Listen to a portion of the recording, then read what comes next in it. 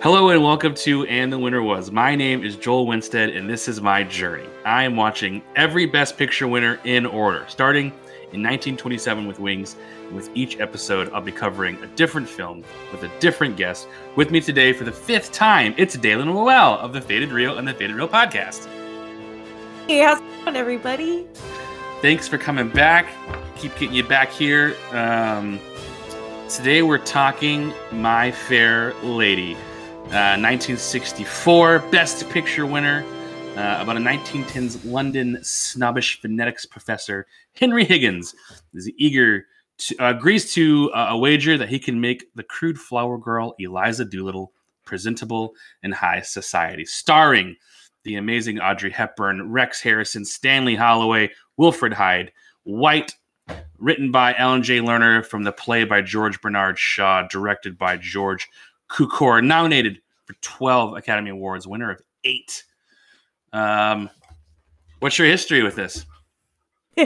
Well, like we were talking about with Gigi and a lot of the other musicals we discussed in several episodes before, My Fair Lady is one of those movies that I saw a lot when I was younger. So much to the point where it was kind of like an instrumental part of my childhood in so many ways. So this movie, getting to have an excuse to watch it again is always a joy, because not only does it remind me of like childhood Sundays with my grandparents eating French bread pizzas, but it also just reminds me of like the pink, I don't know what format you watch this on, but the pink VHS tape box set that it came in, like that I have a lot of nostalgia for, because I looked at that in my grandparents' like living room. So, you know, all of those like comfy, cozy feelings. That's what Lerner and Doors do for me. Right.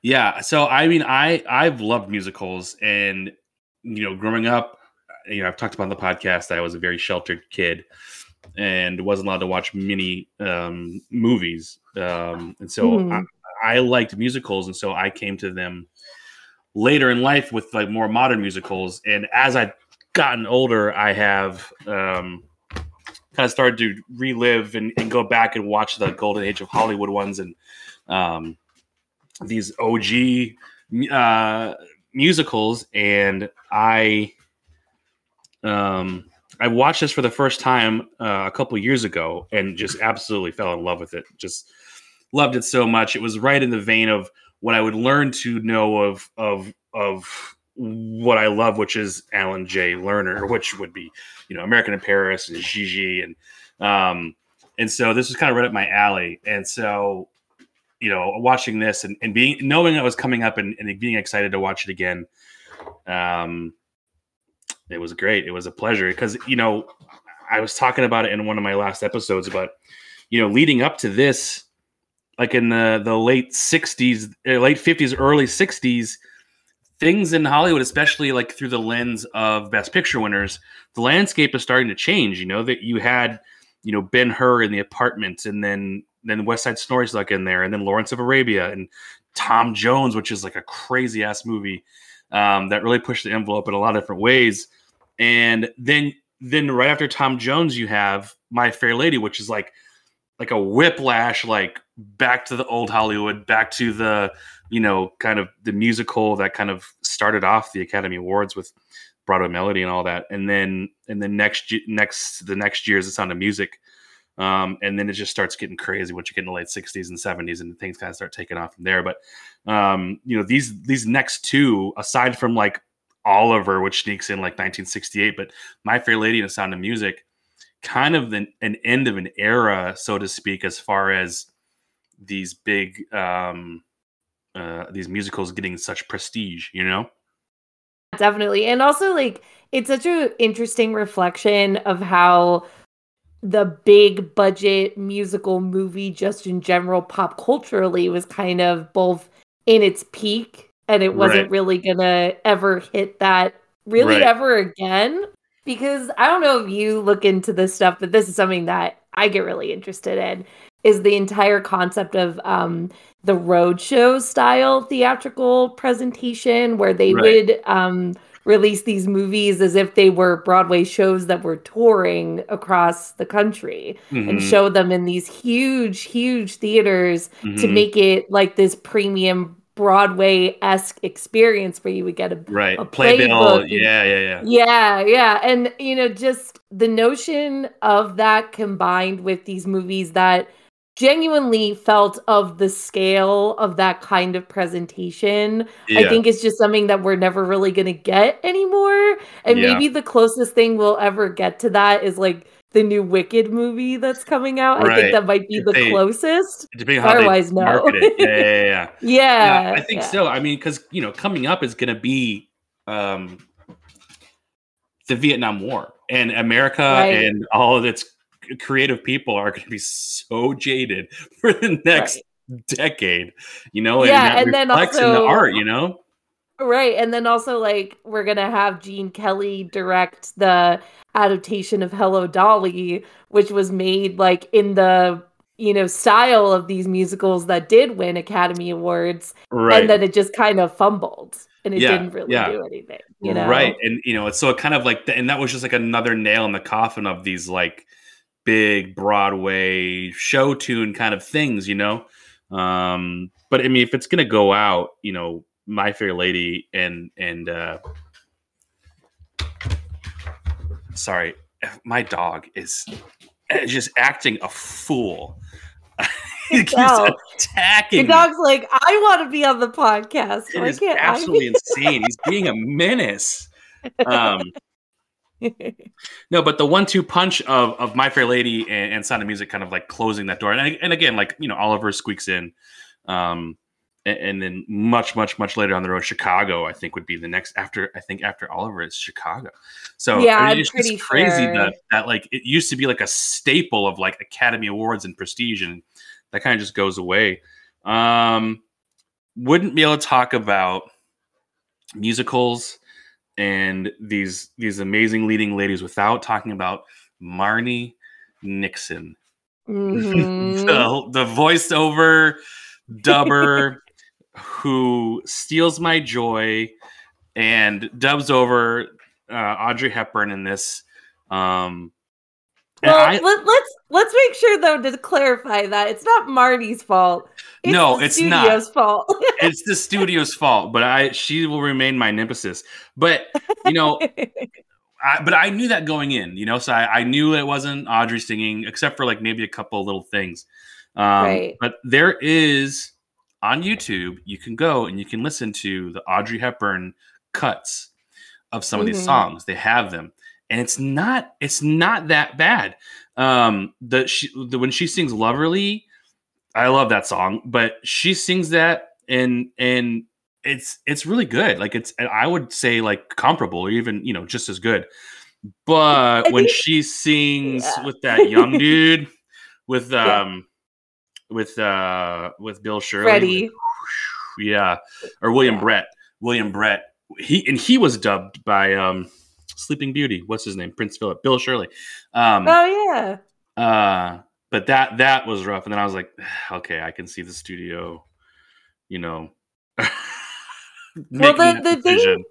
yeah, well, the thing that I think is so fascinating about that aspect, especially when it comes to Audrey Hepburn, is that, we're about to talk, our next movie is Sound of Music, right? And that same Yeah, time frame, the public knows My Fair Lady primarily because who played Eliza on right. Broadway, Exactly. but a certain songbird who would later star in The Sound of Music. And to Right. have Julie Andrews be the, cultural kind of, I guess you could say, blueprint of what Eliza's supposed to sound like, and have Yeah. her played by an actress who is incredible. Like, Audrey Hepburn's amazing, but vocally, she is not Julie Andrews. No. Well, so when Jack Warner acquired the film rights to this, he replaced Julie Andrews with Audrey Hepburn, and like the Which is public was crazy. outraged. Like everyone loved Andrews on Broadway. Like Alan J. Lerner broke the news to her when Andrews had moved to the production of Camelot, um, hmm and he's like, I wanted you to do it, Julie, but they wanted a name, which is insane because I mean Julie Andrews, would be such a big name. Just Yeah, hadn't because quite Julie happened Andrews yet. is iconic, Right. and it's amazing to think that there was a time ever when someone would be like, no, Julie Andrews isn't meant for the movie adaptation of this like iconic piece of, music. Like Yeah. it's so bizarre to think about that. And the whole thing was kind of a cluster because so Audrey Hepburn signed on to the movie under the auspice of recording the music and it being her. And she trained Mhm. for it and everything. And when she was told that her voice wasn't strong enough that she had to be dubbed, she walked out and they had to like stop production that day. But she came back the next day and was very graceful and apologized for her wicked behavior. Um, uh, and rolled with it, probably because they talked about her contract and they're like, you're doing this. But Yeah. she said later that she would never have accepted the role had she known that they were going to be dubbing her. And she didn't appear in another musical unless she could do the singing on her own. That was the stipulation from then on out. So she And was it's like, she was really hurt by it. Yeah, and she has every right to, because like you were saying before, that she has these moments in the clips that are available of her original vocal tracks that Mhm. she sounds, perfectly fine singing those songs, especially the songs that are more like caricature based, where she's supposed to sound more like cartoony and zany and Right. Yeah. more exaggerated. She Hmm. does a great job with. But I could see why they would then, for like continuity reasons, not want to Right. then not have it be one singular vocal performance the entire Right. It's movie. very Because clearly singing Audrey the Hepburn. right. Yeah. Yeah. Yeah. I mean, it makes sense, but yeah. I do like how like in these modern day musicals that even if they're not like the most amazing Broadway belt them out.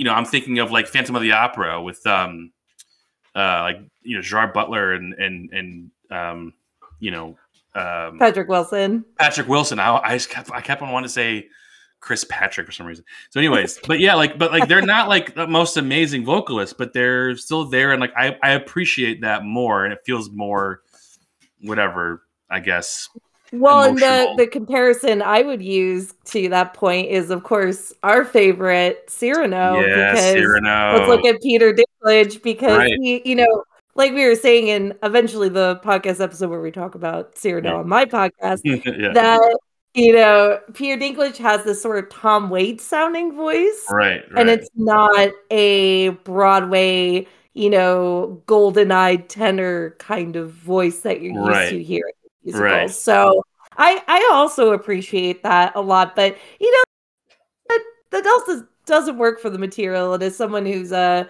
musical purist, I am not a fan of, let's say, the Gerard Butlers and the Russell Crowes of casting in musicals, I just I, personally. I I think that I would rather have that. I would rather have the Gerard Butlers and I'd rather have the Russell Crowes, even though you can tell that they're not, it's not their strength. But Mhm. I don't know, maybe Russell Crowe, maybe I won't back that one up. But Yeah, don't back up Russell Crowe.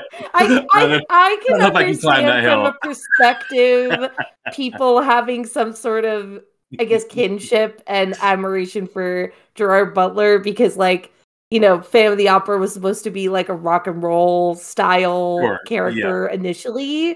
So Yeah. him having like a more gritty rock voice is okay. Yeah. Yeah. But with Russell Crowe, no. No. I I don't even know refuse. what he was doing. It's a big We no. would never have that amazing gif where he's like staring through the window with the Right? rain. Which I Yeah, think that's off true. the top. But back to My Fair Lady. I do think that Audrey Hepburn is great in this role. I don't, Me I'm too. sure Julie Andrews crushed it. But I think that Audrey Hepburn has the right energy. And I think that the whole like ugly duckling thing, I think it really works, especially in someone in Audrey Hepburn's situation, because they really roughed her up and they put that terrible wig on her and got her all dirty. And then, she goes down those steps to go to the horse race. She's looking like a absolute snack. Like like they Mhm. really nail that whole thing. And, I'm sure, Julie Andrews is a beautiful woman. And I'm sure that they could, do the same thing. And though in The Sound of Music, she's pretty much the ugly talking the whole time with that Lloyd Christmas haircut. But I do like. I mean, I love Audrey Hepburn, and I don't know. I don't know if I could imagine this role without her. It's true, and I think the thing that this role, if there's anything that I take away from this particular performance of hers, is that we, as a collective, culturally, do not appreciate her as a comedian enough. She's and good. She's hilarious in this movie. Yes. And of course, like, the iconic musical moments, even if it's not her singing them vocally most of the time, you get and see the passion that she puts in those, and those are amazing. But the moments where she really shines are like the physical and vocal comedic moments, especially towards the first act of the movie. Like the scene when which by the way is a scene that it sometimes makes me really uncomfortable, is the scene where shower scene. Yep. Yeah. But she's amazing. It's so great. I know. Yeah. It is kind of uncomfortable. It's just like, I'm a good girl. I'm a good girl.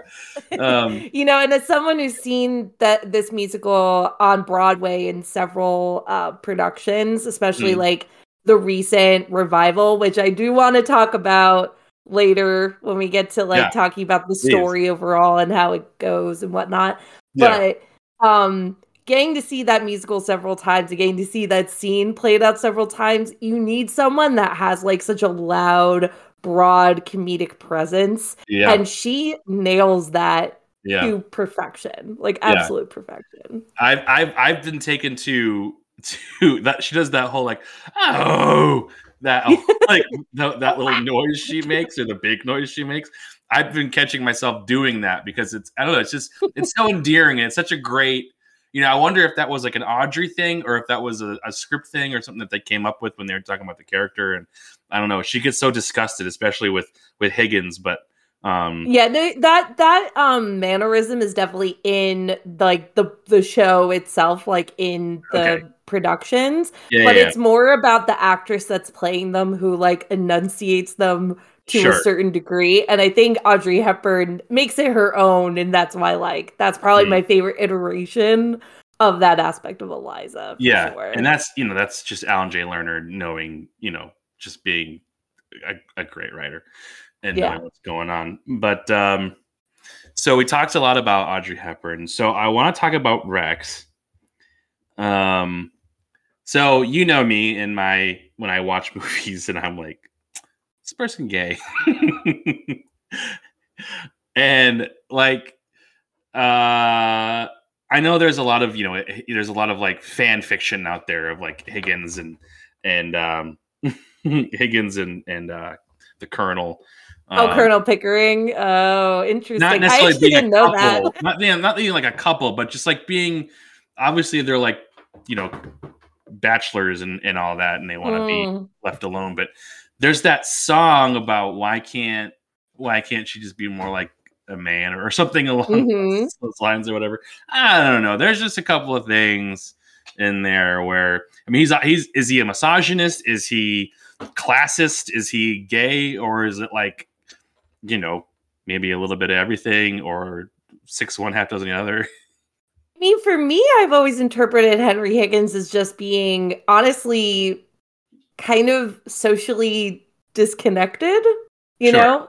Right. That he is the sort of character who his intellect is superior and like immensely up there in a whole, realm that us humans cannot, get to, right? But for all of his intellect, he lacks like just genuine social etiquette and skills. Right. And I think that it translates into, in my opinion, him being a hardcore misogynist. And if there's anything that proves that, it's the song that you just said, like about him, wishing that women were more like men because he doesn't understand them. But it's because he doesn't want to listen to women. And that is kind of the ultimate theme of this show. Right. I mean, obviously he's so full of himself, and he thinks that he's so wrapped up in and if he kind of treats her like an object, like a game, Right. and in which she like rebels against hardcore towards the end. And we'll talk about the ending. But, yeah, I just there was a couple of times where I was like, I can see that. I don't necessarily. Oh, me personally, I don't see him as being gay, but I could see that. Now that you brought that up, I just more see that he's an egotistical misogynist. That is all I see when I look at it. And right, and that, I mean, that clearly comes across, and that's how I interpret it when I first watched it. Yeah.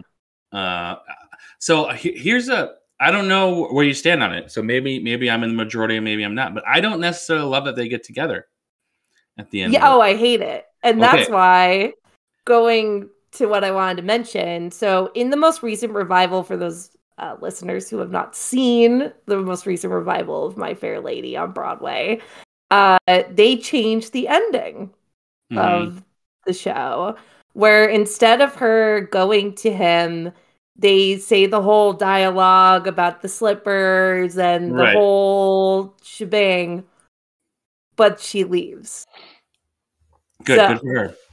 Yeah, and honestly, like, while I have always loved My Fair Lady in the perspective of that, it's like very like cozy entertainment for me. Yeah. Even as a child, I never understood how those two could have any sort of romantic connection and why she thought that was a healthy relationship. So there's I'm happy nothing there that happened. Yeah. There was, in the whole movie, there was never any kind of like romantic inclinations. There was never any like, even when she was like I said, like looking like a snack coming down the stairs in like her gowns and stuff like that. He was never like, blow me down, like, you know what I mean? Like he never really kind of had that like moment, and there was never like, I think in The Sound of Music, we can talk about that, but like there's that, I don't necessarily buy their relationship either, but there is a couple of moments in there that kind of clue you into kind of any kind of attraction, especially when they're dancing outside.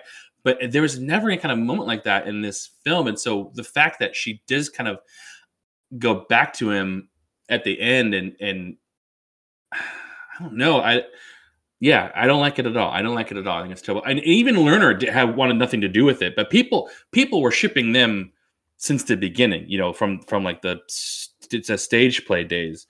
Right. Well, and Lerner was vehemently opposed to them as a couple.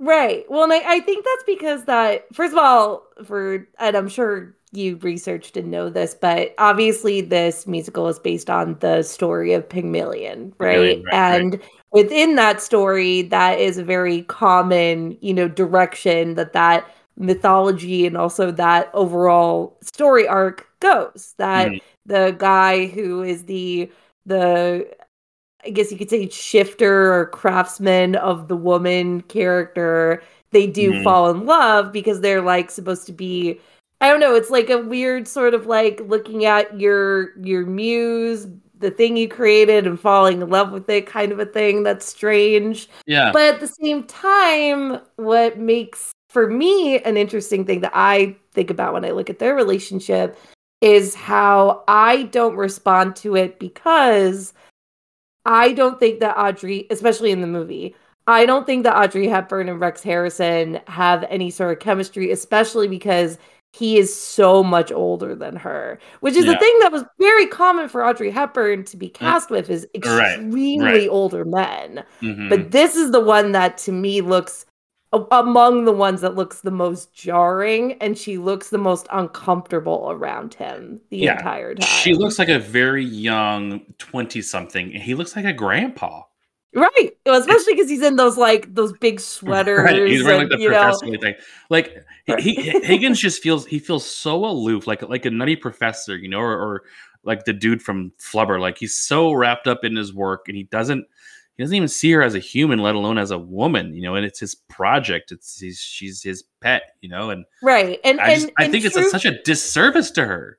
Right. And between like him again being incredibly misogynistic, treating her like garbage, all that stuff, on top of all that, in my opinion, Rex Harrison is just kind of the definition of like slimy and smarmy.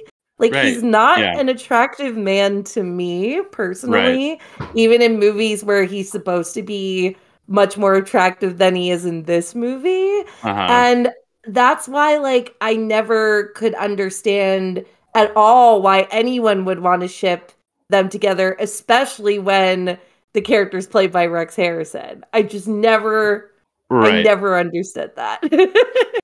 It's, I mean, and Rex Harrison, he originated the role, right?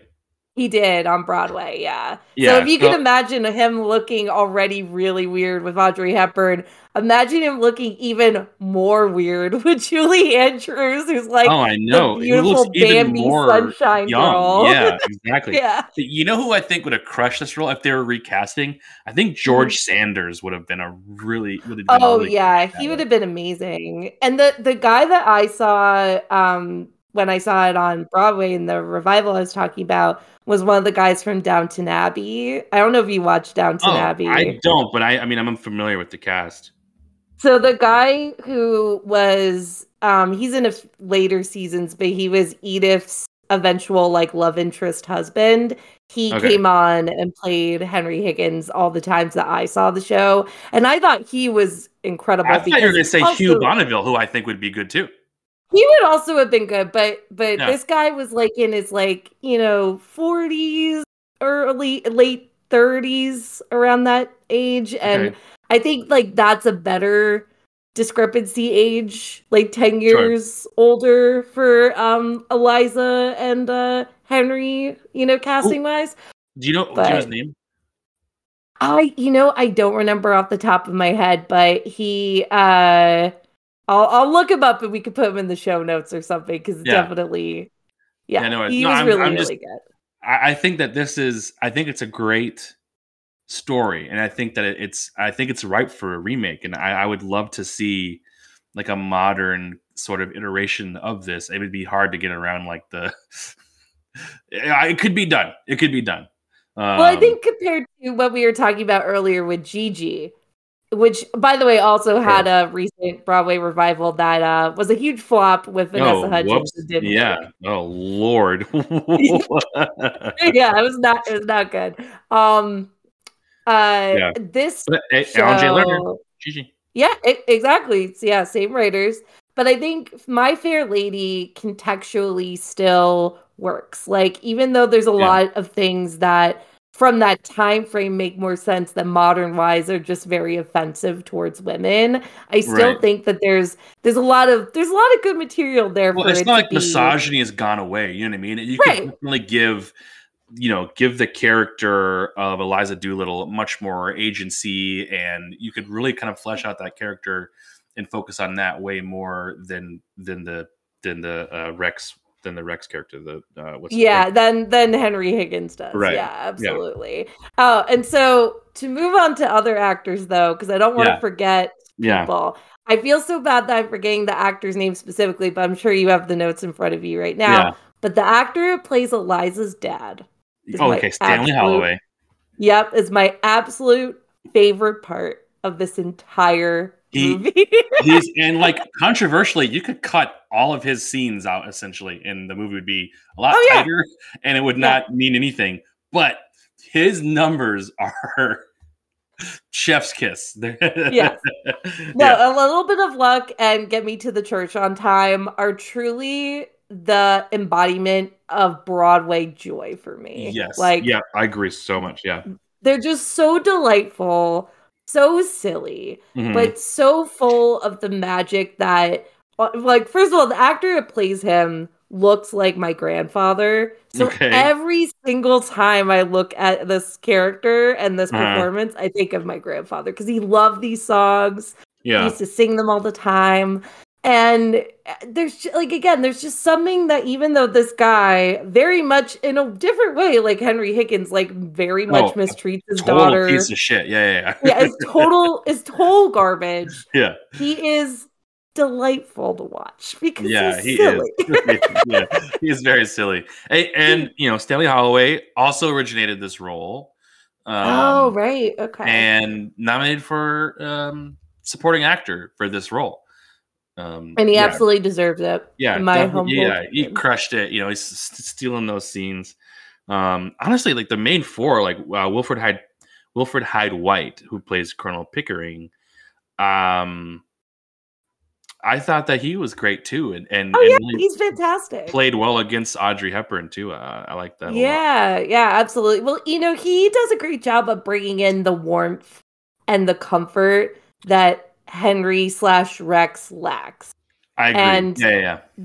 that's when you have a good Colonel Pickering overall, because I have seen Colonel Pickerings that are just kind of there, like they just kind of exist. Yeah, yeah, They're not, even though they say all the right things, they're not doing yeah. all the right things Mhm. acting wise. But I think he does a really great job, like I said, of bringing in this warmth and this coziness and being a really good yin to Henry's yang. So, Yeah, yeah. Otherwise, I think it would have been way too cruel. What's happening oh my God. to Eliza? The Uh, scene with the marbles oh man, still makes me like gag the look every on time. her face when she swallows the one. Yeah. Yeah, so good, perfect, so good. Yeah, this movie is it's such like a little. It's like a warm. I call it like a warm hug because it's Oh it's yes. it's familiar. It's safe, but it's just so well done, and the music is so. I don't know. It's just it's so good. It's so good. Yeah. Um, Talking a little bit more about Rex Harrison Higgins, the way that he kind of talked his way through the musical numbers, they weren't able to pre-record them and have like a lip sync. So they put wireless microphones. One of the first ever developed was hidden in his ties. Oh, interesting. But that meant that his mouth and words were completely in sync, and everyone else's looked off since they were lip syncing.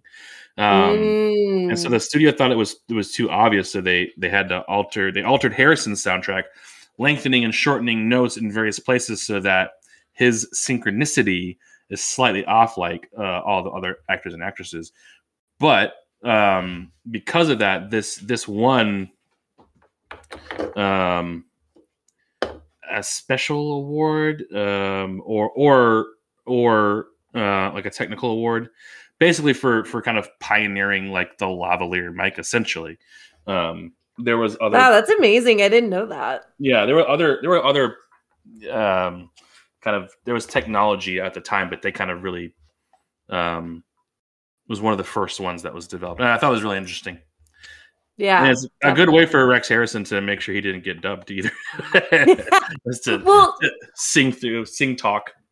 so to talk about that specifically, so, kind of going back to the conversation we were having about, unconventional stars who don't necessarily fit the musical mold, when Lerner and Lowe were writing My Fair Lady, they initially weren't like thinking about, writing these sort of, you know, sing talky songs, but I Hmm. believe they specifically wrote them because they really wanted Rex Harrison in this role, Hmm. and thus they wrote the songs around him so that he's not singing really, but he's talking in pitch. Right. And that is both a fascinating technique and also a great workaround for someone who technically can't sing. Even though there are Right. parts where he melodically sounds like he's kind Sure. of singing and it sounds Yeah. good, But you I wonder how know? much of that is them altering that in the in the room there. Oh Um, yeah, it could be. I But have yeah, I I have always found that interesting. I have a question and a follow up question depending on what you say. Mm, Is this movie too long? no. No. Okay. Okay. So it's 2 hours and 50 minutes, which is that's a lot. That's Scorsese level. Like that's Yeah, it is. But you know what it is that I think because I was always presented this show, and I'm assuming the majority of people when they saw this was or initially released were presented in this way of it being a two-act piece, right. because when I watched it on VHS, it was two separate tapes, Yeah. you Well, mine know? had an intermission. I watched the 4K. Yeah, yeah, and I watched the version that's on Paramount Plus, which I guess is also the 4K Yeah, the restoration they did. transfer. Yeah, yeah. Yeah, so watching that, it still has the overture, it still has the intermission and the, I always forget what the music that's like in between the intermission is, the interacte or whatever Oh it's yeah, called. whatever it says. Yeah, some other French word. Yeah. So, I think because I've always seen it like that, my brain has always been like, this movie is the perfect length. I would not change it because I know exactly when there's a break, when I need to Right. go pee, when Yeah. I can come back. Yeah. Yeah. Well, since you didn't answer that question right, I think that this movie is too long. And But then here's my yeah, rebuttal. yeah, Then I guess the musical itself is too long because it's the exact same length yeah. as the musical itself. Then the musical is too long. You know what I mean? I don't know. No, the musical's not too long. The musical's not too long. When you go and you watch a stage production, it's like you're there. That's what you're doing. That's what you're spending your money to do. You're sitting there. That's like a whole thing. I wish they would Mhm. be longer and longer. But when you're watching a film, I don't know. I don't have anything necessarily against. Like I just watched Killers of the Flower Moon, and that movie is 3 hours and 26 minutes long. And I didn't necessarily feel that length. Mhm. I don't mind long movies, but this movie I felt a little long, and I don't know what I would, because I would hate to cut any of Mr. Doolittle's songs. Alfred, um, Alfred P. Doolittle. But I also, if there was something to cut, the "I'm Getting Married in the Morning" song, nah, that doesn't really add anything to the story. You know what I mean? Like it's kind of like his little thing. But I don't know. I don't know. I think you could trim it. I think it could be trimmed. That might be My blasphemy. Right. Well, what I would offer as what could be trimmed, because I always think these are the songs that feel the most unnecessary to me, or they go on too long, are The Rex this Harrison songs? household well, that the household staff singing about, like, Oh, Henry sure. Higgins taking too long, or he's Right, right, like, right, right. you don't Or need Mr. like three Higgins. or Yeah, right. You don't need like 3 or 4 reprises of that I like suppose. over and Yeah, over again. yeah. And you also don't need multiple reprises of like Wouldn't It Be Loverly, like interludes of like, people walking through the streets and you hearing that. You don't need Yeah, those, in my yeah. opinion. And those are some great shots too, though. Like where they would kind of like they would be like an overhead shot of like the studio, and you would see the people kind of bustling in the city streets, but they would like pause, and then they would, Yeah.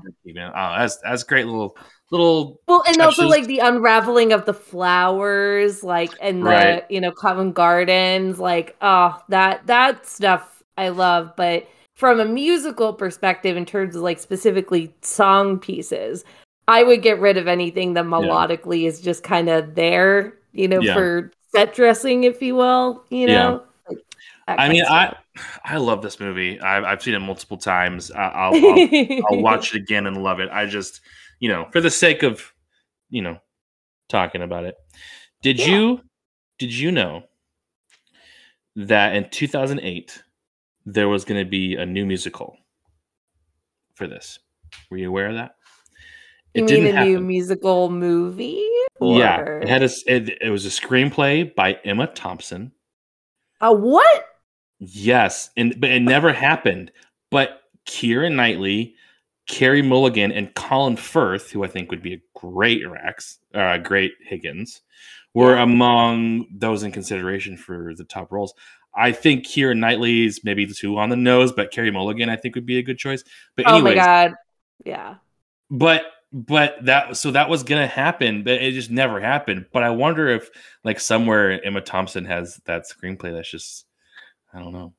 Yeah. Well, Emma Thompson, in my humble opinion, is a very underrated director and also screenplay writer. Agreed. So, Yeah, I think that she's great. I think she could knock it out of the park.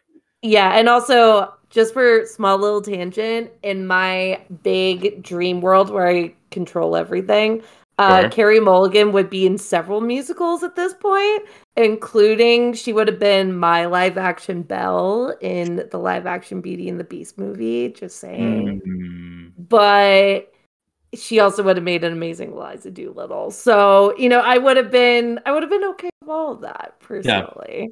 yeah, yeah. I think because because I was trying to like cast it, and I was trying to think of who would be in it, and I could never really find a good comp for Eliza Doolittle. But Well, you know who also would be an amazing Eliza Doolittle? Emma Stone. I think so. I think so. I think she could pull it off. She's Like just a little too comedically? comedically. She could knock it out of the park, and Yeah. and I think she could I think she could play the ugly duckling, and play both sides of that. But I don't know. She might be a little too silly. I don't know. She could do it. She could do it. I think because like thinking about like at least to me like thinking of La La Land, and also like I am so excited for Poor Things. Poor Things, please! I cannot wait. Yeah, I know, and also The Favorite. Like I don't know. She just I now I'm dreaming about her playing Eliza Doolittle, and I want that to happen. She could do it. She could do it.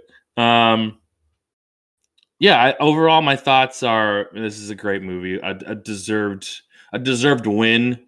We'll talk a little bit later about what it was up against and kind of what goes down in history as what should have won and what didn't and all things like that. But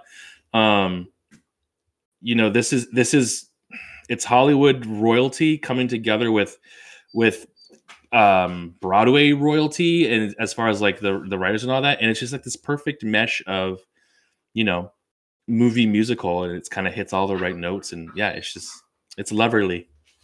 Yes, I absolutely agree. 100%. This movie had a production budget of $17 million in 1964. 63 was shot. It was the most expensive film shot in the United States up to that time. So, and it looks like it. And yeah, I mean, it's the costumes alone, but it's they were putting a lot of chips in this basket, Absolutely. And especially when it comes to, like you said, the costumes, and also just some of the set design in this movie is something that like continuously makes my jaw drop. Like again, like we were talking, I was saying before, like the flowers in Covent Gardens, like when they unveil them is incredible. The race scene with like all those extras, that's where you see the money the most. And then obviously, of course, the ball scene with the royal family from Transylvania, like all that stuff. Well, Cecil Baton created 1,500 costumes for the movie, which is crazy. And then I had a thing about the studio where it was filmed, because you could see it as a couple of times when they're showing the buildings, and you can see like above the buildings, like the skyline, and it's definitely just like a stage, which I loved that. Like I didn't mind that at all, because it really felt more like, I kind of like it when it looks like a stage. Well, because it adds to the effect of it feeling like a Broadway show when you have that sense of I guess you could say practical, but also it being kind of hokey in an adorable way. I don't know. That makes me more feel like it's artificial. That's the word I wanted to use. When something feels more artificial in that way, it kind of adds like an extra bit of charm to it. I think so. Like that's why one of the main reasons why I love An American in Paris so much.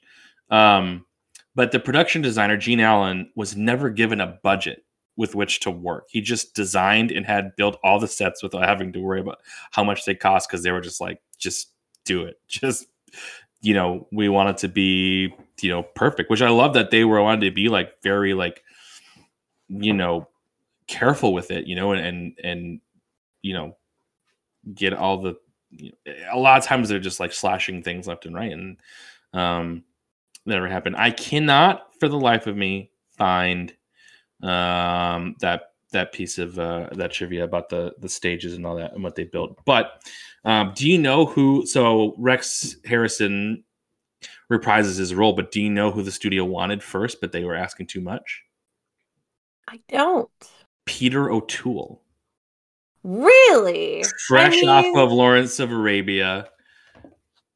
Yeah. But he wanted 400,000. Rex was going to get 200, and neither of them were pleased because Audrey Hepburn got $1 million.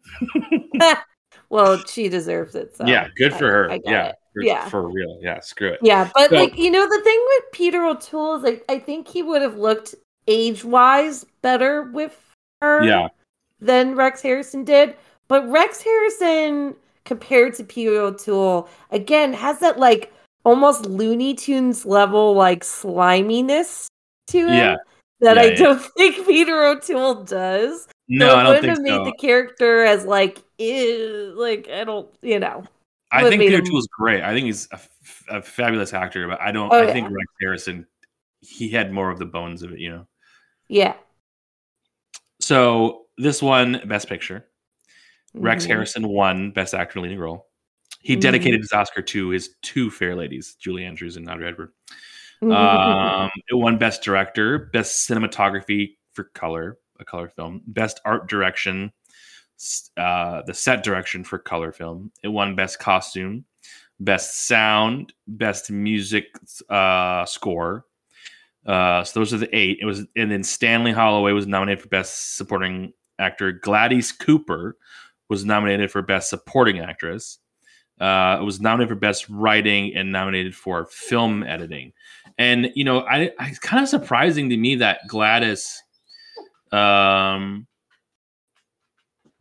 was nominated for Mrs. Higgins. Hmm. She's his mom, and she does have like one pretty good scene towards the end there, but I don't know. It's kind of like that was a weird nomination for me. Yeah, maybe that was one of those like, let's give it to you because your career's been a long time kind Sure. of situation. That's the vibe I got from that. And do you know? I don't even. I should have looked. Was she in? Was she in the originate the role of that? I don't believe she was, but I could be wrong. Like, because Yeah, I think it was only Rex Harrison and I keep forgetting his name, but Stanley Holloway. Yeah, yeah. Eliza's. Yeah, I think they were the only two that were from the original production. I gotcha. Yeah, and that from what I was reading, I think that's what I saw too. So, Yeah. anyways, but nominated this year for Best Picture was Beckett, Doctor Strangelove, or How I Learned to Stop Worrying and Love the Bomb, Zorba the Greek, and Mary Wild. Poppins. Yeah, which is funny Right. because Because that's why there was a certain kerfuffle, if you will, with Best Actress, right. right? They were like, no, Julie Andrews is not going to happen because she's not a name. And then Julie Andrews puts a movie out at the same time and takes away Best Actress from Audrey Hepburn. Well, and didn't Um, Audrey Hepburn win the Golden Globe for My Fair Lady? I feel like that might have that happened. sounds right, but let me verify. But yeah, I just think that I kind of serves him right kind of thing, but I don't know. I do like that Audrey Hepburn's in this role. I love her in this role, but Julie Andrews kind of got that burn. And no, Audrey Hepburn did not win the Golden Globe. She was nominated, but she did not Oh. win. Okay. So important thing I would recommend for you and also for your listeners is there's a really great YouTube channel called Be Kind Rewind. And it's this Mhm. amazing woman who does these incredible like little mini documentaries about every single best actress year of the Academy Awards and like the historical significance of it. And Mhm. she does an amazing video about the Audrey Hepburn versus Julie Julie Andrews. Andrews of that year. So even though I didn't remember all of it, I highly recommend listening to it because it gives extra context to the insanity of this whole situation. Yeah. Oh yeah, for sure. I'm gonna seek that out and watch it. I will also, on that same note, but kind of different. But so I love Audrey Hepburn. Um, she is in a horror thriller movie that comes out in like 3 years after this called Wait Until Dark. And she Yes. Oh, plays a blind lady being terrorized by like Alan Arkin, and it's like a mhm. Hitchcockian thriller. If you haven't seen that, definitely watch it. Audrey Hepburn can do no wrong. Any final thoughts? Well, first of all, I would say in regards to Audrey Hepburn roles that we also love, I just want to say that if you want to see her also at her peak musical perfection, where she's not dubbed, watch Funny Face, because Funny Face is fantastic and always makes me really happy. And I think that is the best older actor with her pairing I've ever seen, because I think her and Fred Astaire have genuinely really good chemistry. But aside from that, I love this movie. Like I said, it is pure comfort, nostalgia for me because it was such a important movie to my family, and it still is. And no matter how many times I see it or see the Broadway musical with multiple amazing people in it, like Danny Bernstein and Laura Benanti, it always is amazing, and the movie is always amazing. So that's what I would say. Perfect. Yeah, that's all for this week. Join me next episode. Dalin's back. Of course, it's a musical. We're talking The Sound of Music. It is not streaming anywhere that I found. It's available to rent digitally.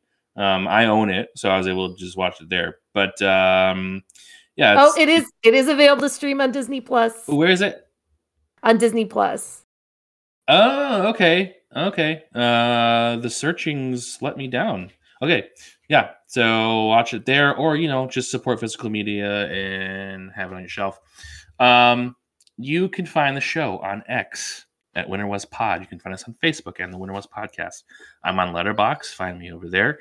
Email the show. Tell me what you think. winterwaspodcast@gmail.com. Dalin, where can the people find you? They can find me on all social media platforms as It's Really Dalin with 2 E's like a film reel. Or you can listen to my podcast, The Faded Reel Podcast, on SoundCloud. Do all the things, support and love. Big thank you to Casey Townsend at Waterway Music for the intro and the outro music. You can find him at waterwaymusicnc.com. Have a lovely day.